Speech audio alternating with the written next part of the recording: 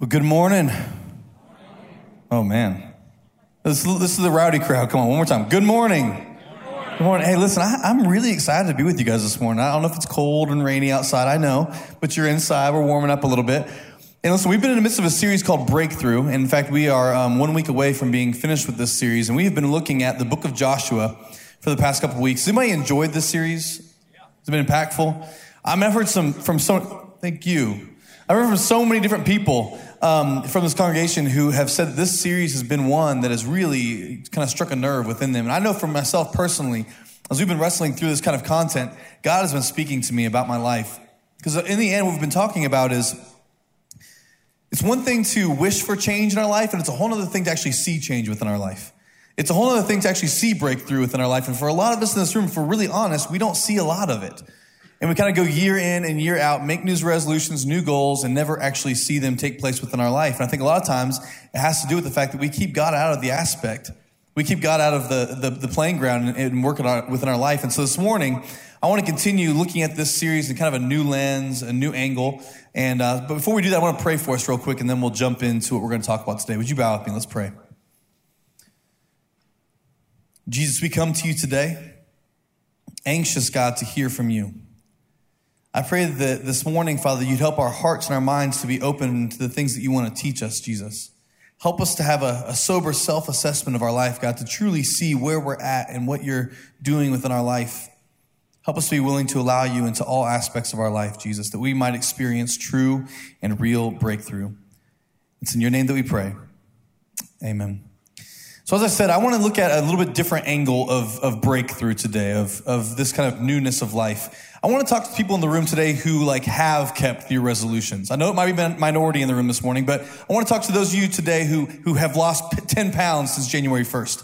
I ate 10 pounds of muffins yesterday.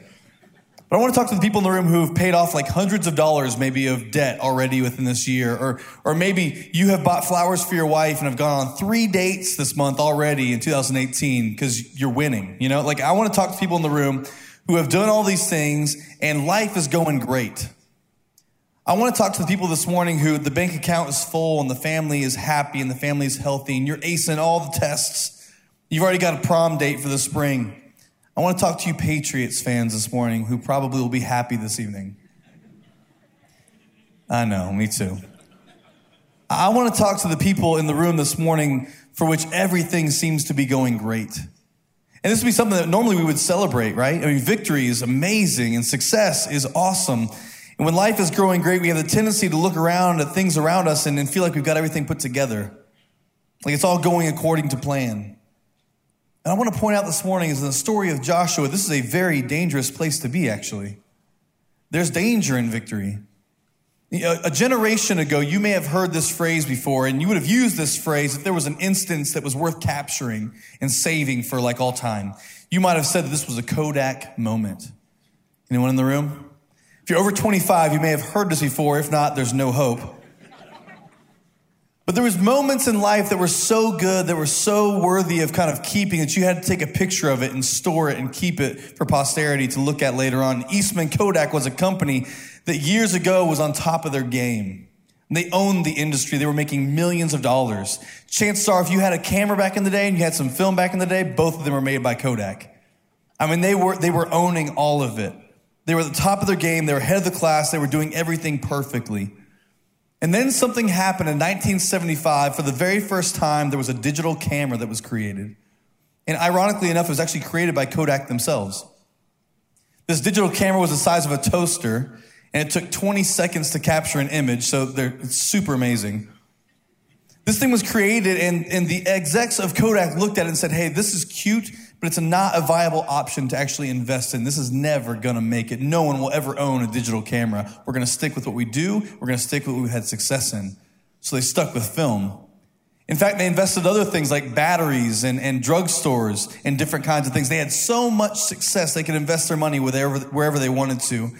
And if you're a student of history at all, you know that the digital camera did not fade away, but in fact, it became something that was a household item. Every person had it. In fact, today you probably don't have one anymore because now it exists within your cell phone. If you have a smartphone, that's your new camera. And before Kodak could realize what was taking place and how quickly things were changing, they were behind the 8 ball. And in 2012, Kodak went bankrupt. And it seems to be, in looking at this particular company, they went from the top of their game to the bottom of the barrel. And the reason for their failure, ironically, was actually their success. They had become so successful, they've been dominant for so long that no one could imagine anything different. Before they realized it, they were behind. You see, here's the danger this morning that I want to bring out and I want to look at today. The danger of setting goals and setting resolutions that you actually can attain them. The danger of having goals within your life and having resolutions for 2018 is that it could actually happen. So in 2018, maybe you want to be the top seller in your office. You want to earn that person's vote. You want to pay that thing off. You want to get married. You want a new car. You want to be the student body president. You want to earn the bonus. You want to be the best. I mean, all those things sound great. I mean, who wouldn't want those things? But the problem is, if you work hard enough, if you sacrifice enough, if you are fortunate enough, these things actually can come to fruition. And here's the big question that I want to ask today. When you experience success, what's your next move? When you experience victory, what do you do next? What happens after success or victory? I believe that unfortunately success can be the open door to failure. Some of us work so hard. We stay so focused and we experience success on the regular. And the problem is when we do that, too often we end up losing our edge. We start reading our own press. We believe that somehow we've arrived. And worst of all, we believe that we've done it on our own. There's danger in success. We've been looking at this book of Joshua. And as you know, the Israelite people have been traveling around for a long time, the beginning of the Old Testament through the wilderness. For 40 years, they were stuck going in circles over and over and over again, wishing for a little bit of victory, wishing for a little bit of success, and never really seeming to get there. They wanted a breakthrough, but all that ended up happening was failure after failure after failure. And a lot of us in the room, we can relate to that. But what's interesting to me is in the book of Joshua, as the Israelite people finally begin to come into this promised land that God has for them, Joshua leads them across the Jordan River and they begin to gain momentum. In fact, the Bible says in the beginning of chapter 6 that as they cross the Jordan into this new land, they come across a city called Jericho. Everyone say Jericho. And Jericho is the kind of city that you never want to come up against if you're Israelite people. It was the most militarized and fortified and scary city that they would encounter in the new land. But sure enough, they did exactly what God told them to do in chapter 6. As weird as it might have been for them to walk around the city 7 times, blow horns, holler really loud, and the city walls to come crashing down, they experience a victory. They experience success for the first time in over 40 years. They're experiencing this new way of life as God has delivered the battle to them. The temptation for them was to believe that they had won the battle. But chapter 6 is clear to communicate to us and the listeners. They didn't win the battle. Guess who did? God. God won the battle. And now look at the very last verse in chapter 6 of the story. In verse 27, here's what it says. So the Lord was with Joshua, and Joshua's fame spread throughout the land. His fame spread throughout the land. They had just experienced a victory. And because of it, verse 27 says that Joshua's reputation began to spread throughout the land. I know that in this room, there are some people here who've experienced a Jericho of some kind. And you've experienced victory and you've experienced success. And for many of us in this room, we know what it's like for our reputation, a good one, to begin to spread. And for fame to begin to happen. I know a lot of people in this room and in this community who are the most successful people I've ever come across in my entire life. I know people who have built businesses with their own 2 hands. I know people who have overcome life-threatening diseases in miraculous ways. I know people who have celebrated over 40 years of wedded bliss. I know people who have won state titles in our student ministry. I know people who have gotten their names in the paper, people who live on a beautiful house on the lake, who vacation on the coast. I know some people who have never missed a Sunday on a Sunday morning in years. There are a lot of people in this church and in our community who know what it's like to have success and know what it's like to have their fame spread and to have a good reputation. Just like Joshua, just like the Israelite people, when we experience victory, when we experience success, too often this is what happens. We become famous. We get a good rep. And unfortunately, for a lot of us, we begin to buy into the praise and the applause, and we pat ourselves on the back. And unfortunately, a lot of us begin to believe that we've arrived. This wasn't a victory, this was the victory. This was the success. But I want you to notice a very tiny word between chapter 6 and chapter 7 of this story that changes everything. It's a little word called but. But. Joshua's fame spread throughout the land, but it seems the Israelite people and Joshua himself, they had a breakthrough, but they believed it was the breakthrough. You know, it's interesting. There was an interesting phrase that was used about early Christians after Jesus' death and his resurrection as they were trying to define what these new people were. And what they called them people of the way. People of the way. Because these people, these followers of Jesus, were seeming to watch the way that Jesus had lived his life, and they were trying their very best to walk in the way that he walked. And day in, day out, discover the way that Jesus would have for them. And they would go from this place to that place, from this circumstance to that circumstance, learning how to walk in the way of Jesus. And I don't want to miss the significance of that particular phrase, because they were not people of the arrived. We are people of the way, not people of the arrived. A Christian is someone who does not relish in the accolades of one breakthrough because they realize there are other breakthroughs still to be had. Christian is someone who doesn't pat themselves on the back because they've been faithful to experience one victory, because they realize there's other victories to be had. New trials, new struggles, new difficulties. We are people of the way, not people of the arrived. No one in this room has made it. It's a good reminder for Joshua. You've got a good reputation. Fame is spreading throughout the land, but there's more to be done. It's a little tiny word, but it changes everything. But. Joshua chapter 7, verse 1 says this way. But the Israelites were unfaithful in regard to the devoted things. You see, at the Battle of Jericho and the victory that took place there, God says anything that comes out of this victory, it doesn't belong to you. It belongs to me. Because God said, I'm the one who's given you the victory. But there was a man named Achan, son of Karim and some other different people, and he took some gold for himself and kept it on his own. And it says in the end that God was angry at Israel because of this. Because the victory wasn't Achan's. The victory was God's. And yet he took it for himself. And it's such a small thing. It's such a small thing. A little bit of gold, I mean, what's it really matter? It's so insignificant. It's seemingly just so small within the entirety of the story, but it's the reason for the but between chapter 6 and chapter 7. And it's always the small thing, isn't it? It's always something small. The story of Joshua is not just important because it happened one day long ago. It's important because it still happens today within our life. There are still small things that if we're not careful, we know what it's like to have the thrill of victory. And far too often, on the very heels of that victory, we experience the agony of defeat. And too often it's because of something small. I want to confess to you this morning that I don't like dentists. Let me rephrase that. I like dentists. I don't like going to the dentist. It is a big struggle for me. I'm probably the only 34-year-old man that I know of that goes in and is like, do you have laughing gas? I know it's like for children, but I would love if you could just administer something, that'd be wonderful. And it all started a long, long time ago in a little Chinese restaurant in Kentucky.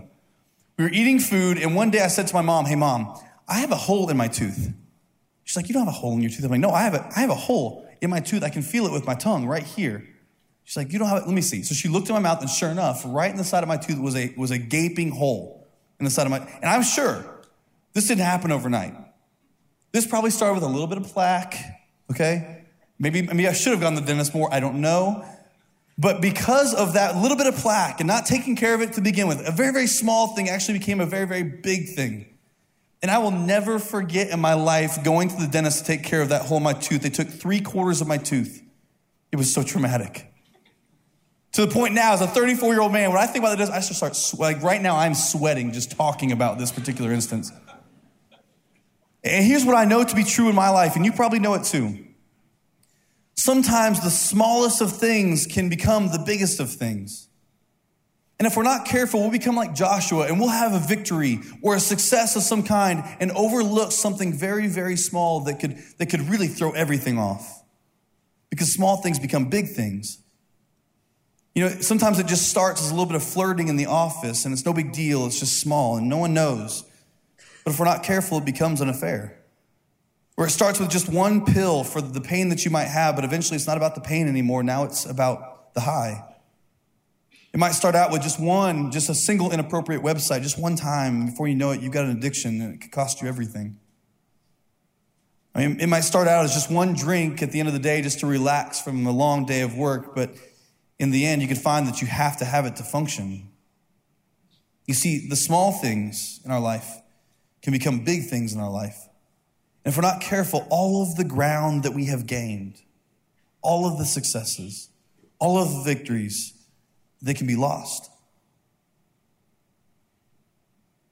So because of that but between chapter 6 and chapter 7, we go directly from victory to defeat. In Joshua chapter 7, verse 2 through 5, the Bible says this.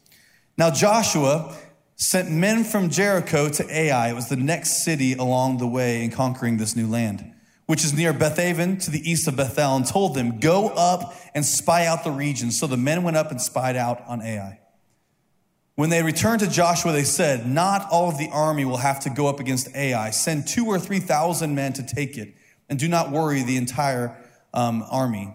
And for only a few people lived there. So about 3,000 went up, and they were there. They were routed by the men of Ai, who killed about 36 of them.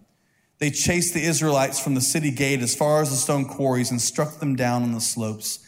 At this, the hearts of the men melted in fear, and they became like water.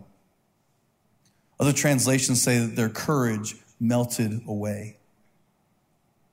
But because of something seemingly insignificant, because of Achan's sin, the difference between victory in chapter 6 and defeat in chapter 7 is very, very swift.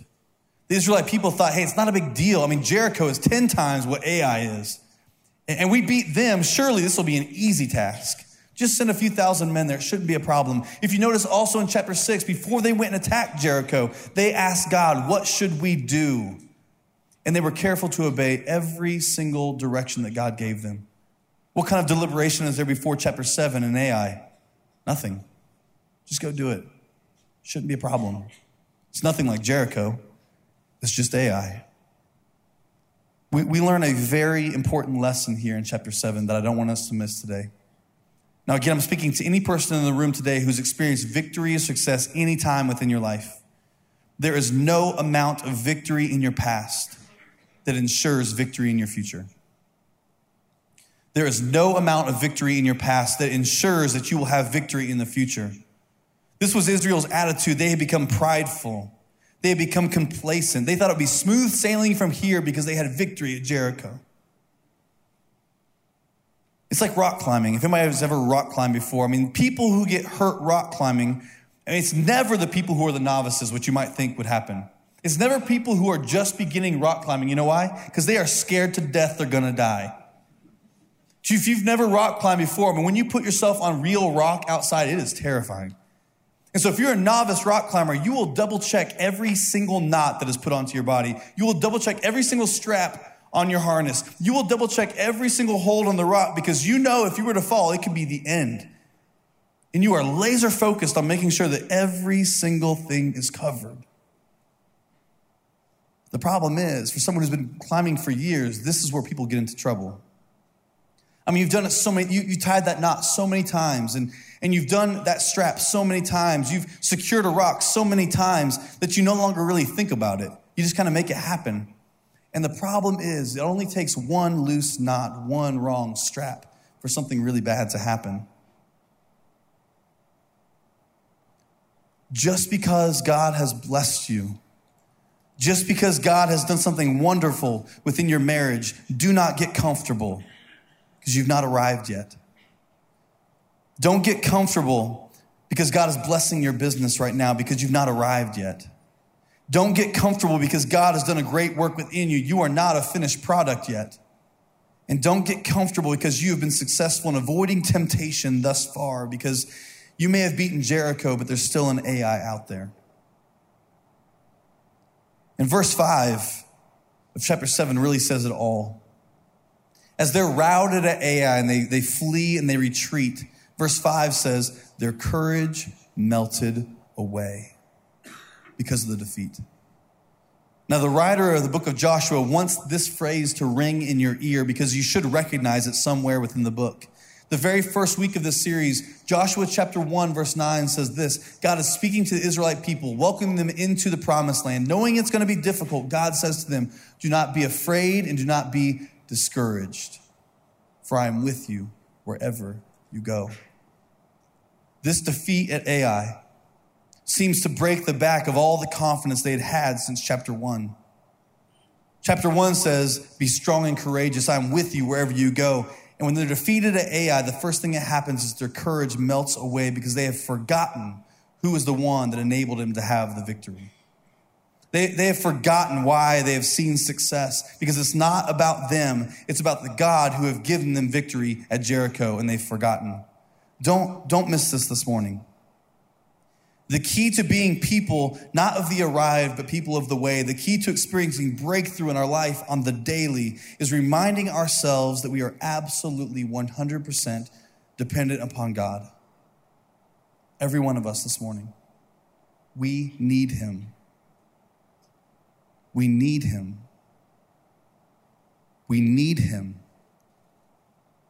Søren Kierkegaard, the Danish philosopher and theologian, said it this way: the sense of human adequacy is the primary barrier to genuine faith.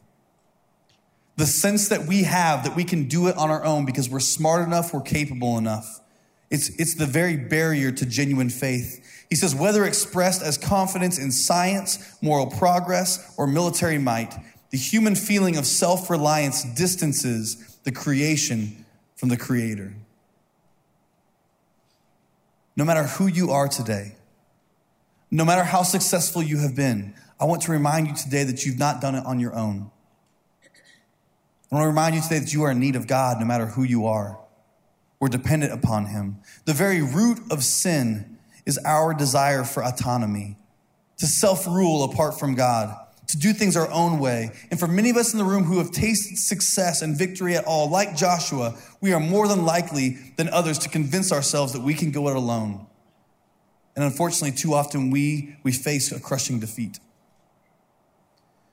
So in chapter 7, luckily, praise God, Joshua, the Israelite people, they recognize what they've done wrong. They come before God and they repent and they make it right. At the end of chapter 7, it doesn't end there, because you have chapter 8. Chapter 8, verse 1 continues on with this story, and it says this in chapter 8, verse 1. Then the Lord said to Joshua, and he repeats 1:9, do not be afraid, do not be discouraged. Take the whole army with you and go up and attack Ai, for I have delivered into your hands the king of Ai, his people, his city, and his land. God reminds them, do not be afraid. Be courageous. I'm the one who's giving you this victory. I'm the one who will win this battle. And in chapter 8, we come to another really important truth. So now I want to talk to all of us in the room. Maybe you've never tasted success in your life. Victory has never been something that you've experienced yourself. I want to talk to you as well. Because chapter 8 of the story reminds us this, that there is no amount of defeat in your past either that ensures defeat in the future. I mean, certainly, there's no amount of victory or success that we've ever experienced that would ensure we would have the same tomorrow. But if you're here today and you feel defeated, if you feel like a failure, the good news is that it does not ensure that you'll be defeated and have failure in the future. I have sat across the table over the past week with about 4 or 5 different people, students and young adults, and I've had the same conversation over and over again. I've had the privilege of looking them in the eye and saying to them, hey, listen, I know you feel like there's no hope. I know you feel like you've crossed this barrier that you can never come back from, but I'm telling you right now, there's hope. Because no amount of defeat in your past ensures that it has to happen tomorrow. And the beautiful thing about chapter 8 is the Israelite people, they learned something from the mistakes of Achan. They learned something from what took place at the defeat at Ai. Though they had a major setback at Ai, God was setting them up for a major comeback as well. And for anyone here today who feels set back, God wants to do something within your life. And here's the key. Here's the key. Don't let your failure go to waste. Don't let your failure go to waste. When I was just graduating college, I was trying to decide what was going to be the next step for me in my career. And I had a chance to work at a church called Mount Horeb United Methodist Church. And I was trying to decide about this. But to be honest with you, I was wrestling on the inside with a bunch of stuff. I had some things from my childhood I was really wrestling with and trying to figure out, and I didn't know what to do about that. And at the same time, I had a lot of stuff in my life. I was doing things, trying to live my life on my own, to be honest with you. And because of that, I knew if I were to carry that into my ministry, it was going to be a problem. And so I was really kind of in this quandary as to what to do with my life. I remember one day as an intern, I walked up the hallway to the old student room, which is now the chapel, and I sat down on the stage up there, and I just started to weep. And I started to weep because I didn't honestly feel like God could use me. I felt like there were so many things that had taken place with my life, different mistakes and failures, that I felt like it was kind of like the final chapter. And for me to believe that I could go into ministry and make any kind of difference just seemed so ludicrous to me.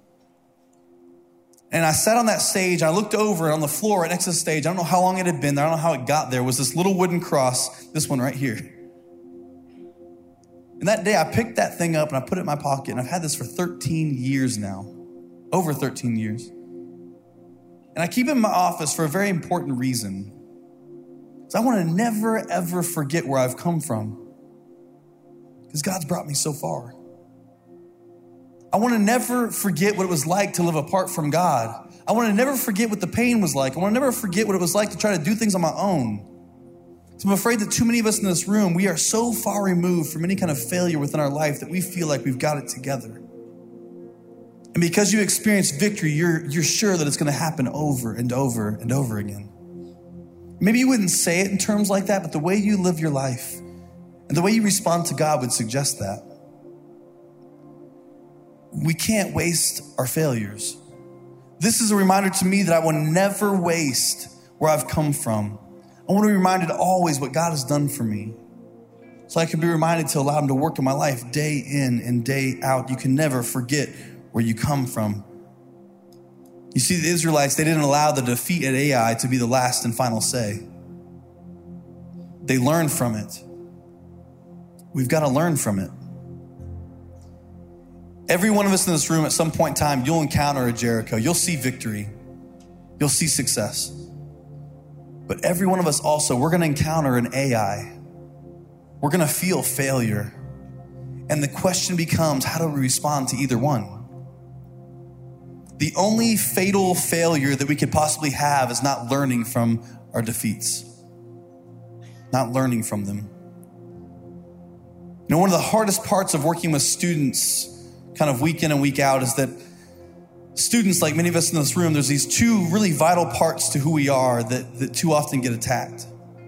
And the first one is our head. It's our brains. And I want to remind us this morning that we can never let success go to our heads.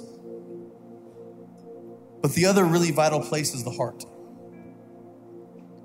We can never let our failures get to our hearts. As I talk with students, it is so easy for a student to feel like with their heads and their intellect that they figured it out. This is what God's like or not like. He's real or he doesn't exist.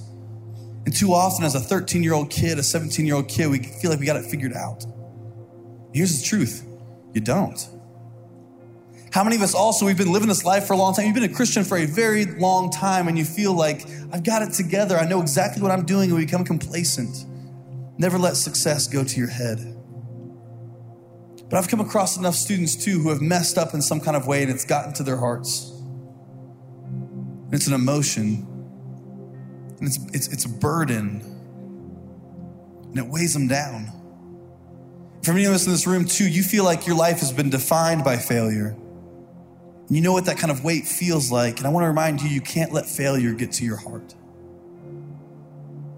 We all have these tapes that play in our head over and over and over again. And for some of us, it tells us you're awesome. You're doing it perfect. You're full of success. And for some of us, these tapes say the exact opposite. You're worthless. You're never going to make it. One failure will lead to another. And the truth is, they're both lies. We have to begin to change the tapes. Proverbs chapter 30, I think, just hits it right on the head in verse 8 and 9 as it says this. The writer is speaking to God. He's pleading with God. He says, first, help me never to tell a lie. Second, give me neither poverty nor riches. Give me just enough to satisfy my needs. For if I grow rich, I may deny you and say, who is the Lord? And if I'm too poor, I may steal and thus insult God's holy name. Just enough. Just enough, God. Help us to never forget that we're dependent upon you. But help us to always remember that you will provide for us. And you will redeem us. Here's the prayer I want to leave you with this morning. This is what I've been praying this week in my relationship with God. I would encourage you to do the same this morning, maybe just in your hearts. I've been saying, God, for all that I have and all that I am, I thank you. And for all that I need and all that I will become, I need you. For all that I have and all that I am, God, I thank you. And for all that I need and all that I will become, I need you, God. Let's pray together. Jesus, I come to you today so grateful for the fact, God, that the victories that I've experienced in my life, God, you have allowed me to be reminded that it's not because of me. It's because of your blessing.